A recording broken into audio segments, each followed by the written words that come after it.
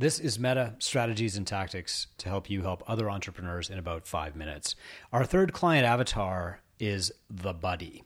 This person is usually on the struggling side of the equation. They're not moving forward, at least not as quickly as they would like to, but they don't present as somebody in trouble. In fact, you might think they're doing just great until one day they show up to a call and say, I'm selling the gym. I've had it. The question you might get from a buddy at the start of a call is, hey, how's your family doing? They might want to talk about the weather, but you need to know that while they do care about you and they do want to know the answer to these questions, often they're using this as an avoidance technique because they don't want to talk about the real thing. Sometimes they're even embarrassed or they feel like they could be letting you, the mentor, down or even Two Brain down. They want to stay a part of the movement, even though they are not doing the work to make their gym successful. Their top priority is their relationship. They don't want to disappoint you. They want to be the person that is a pleaser. They might even describe themselves as a people pleaser, but most people who call themselves a people pleaser are actually just avoiders. They don't want to have a conversation go bad. So here's what gets them going. Number one, if you've got somebody who's a buddy, they're signed up and they're paying for friendering and you can't figure out how to get their gym going, try these things. The first catalyst is a new quest. You've been giving them homework, they haven't done it. You've been giving them the same homework, they haven't done it. You've been breaking it down, you've been splitting into 30-minute calls. They might need a completely new quest. For example, if they sometimes come on a call and they're like, I'm thinking about opening a coffee shop, but they haven't done anything to fix their gym in the last 6 months, it's because they need some novelty in their life. They're bored, they're overwhelmed, probably they're stressed, and they're probably going backward. Instead, give them a new quest in their business. So, okay, we've been working on this thing. Now what I'd like you to do is start on the quest to build a blank. It could be like a lead nurture sequence if they're more of an artist and they like to write. It could be video again if they like producing content. But it could also be like, let's build a 90-day sprint for new coaches. Let's build a program to train and evaluate coaches. Let's build a new programming template that you're going to use with your clients, something like that. Let's start a semi-private program, or let's make programming easier. Let's put on a seminar for your coaches to teach them programming, something like that. You want to give them a new quest to pique their interest. Another catalyst is to anchor growth to an emotional outcome. So for some people, it can actually be hard to say, I want to make more money, or they might have like some deeply held feelings about money and wealth. So what you have to do is anchor that growth to an emotional outcome. This is where the perfect day exercise comes in, because it's, what are you going to spend on your family next year? What are you going to spend blank, blank, blank? Are you going to buy your wife a new car? If you're trying to correct something, you might have to anchor that into an emotional outcome. So for example, if the gym is not making enough money and they want to give their coaches a raise, you might have to say, hey, are you willing to let your coaches cry, or are you willing to let your wife cry? Something like that. You have to anchor their growth to an emotional outcome. Like, here's how you'll spend that extra $1,000 a month on your kids, or here's how this is going to cost your family if you don't do it. Another great catalyst for them is swag and prizes. So people who, I just want to be part of Two Brain, don't fire me, don't move mentors, but they're not doing the work. Oftentimes they could be motivated with like a Two Brain specific prize. So you can pop into the Slack channel for flags and cards or gifts and just say like, hey, I want to set something up for this person. Like if they do XYZ, they will get the new Two Brain hoodie or mug or whatever it is. These people are quite often motivated by Two Brain specific swag. Another catalyst is insider perks. So for example, hey, you're doing this, or you're really good at this.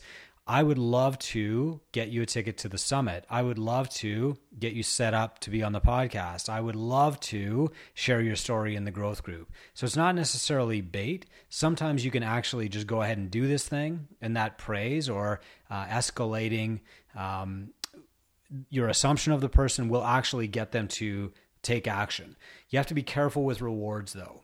Sometimes you saying like, I'm sending you this flag because you're a risk taker will make them take more risks, but it could also be like, oh wow, if I just stick around long enough, I'll get rewarded for that. And the last catalyst, of course, is cards and acknowledgement. Putting something in the flags and cards channel about, can you send this person a card? They're going through this tough thing. Or can you send them a card just saying, hey, how much we love working with you? That can really do wonders too. Here's the roadblocks.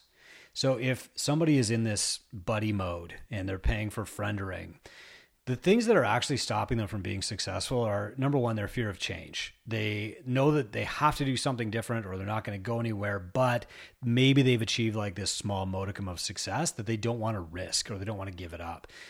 Commonly we would say that they don't want to steal second because they don't want to take their foot off first base. And frankly, for a lot of entrepreneurs, once they get started, they've taken that big risk. And as soon as they get a little bit of safety, like they do not want to give that up again. Another roadblock would be that they avoid uncomfortable conversations, and you can help them by doing role play. You can role play the rate increase conversation. You can role play the NSI conversation. You can role play the you're fired conversation or staff evaluation conversation, whatever you want. That is probably the best way to help them get over uncomfortable conversation.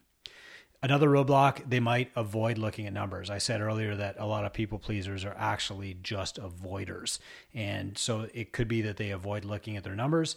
If that's the case, you can give them the choice of reporting their numbers before the call, or you're going to pull up the numbers with them on the call. And you're not going to say that as a threat because that's going to make them even more scared of their numbers and possibly scared of you. But what you are going to do is just show them like there's nothing to be scared of. They're just numbers. They can't hurt you. And not knowing them can, though. Another roadblock is that they compare themselves against others in the group.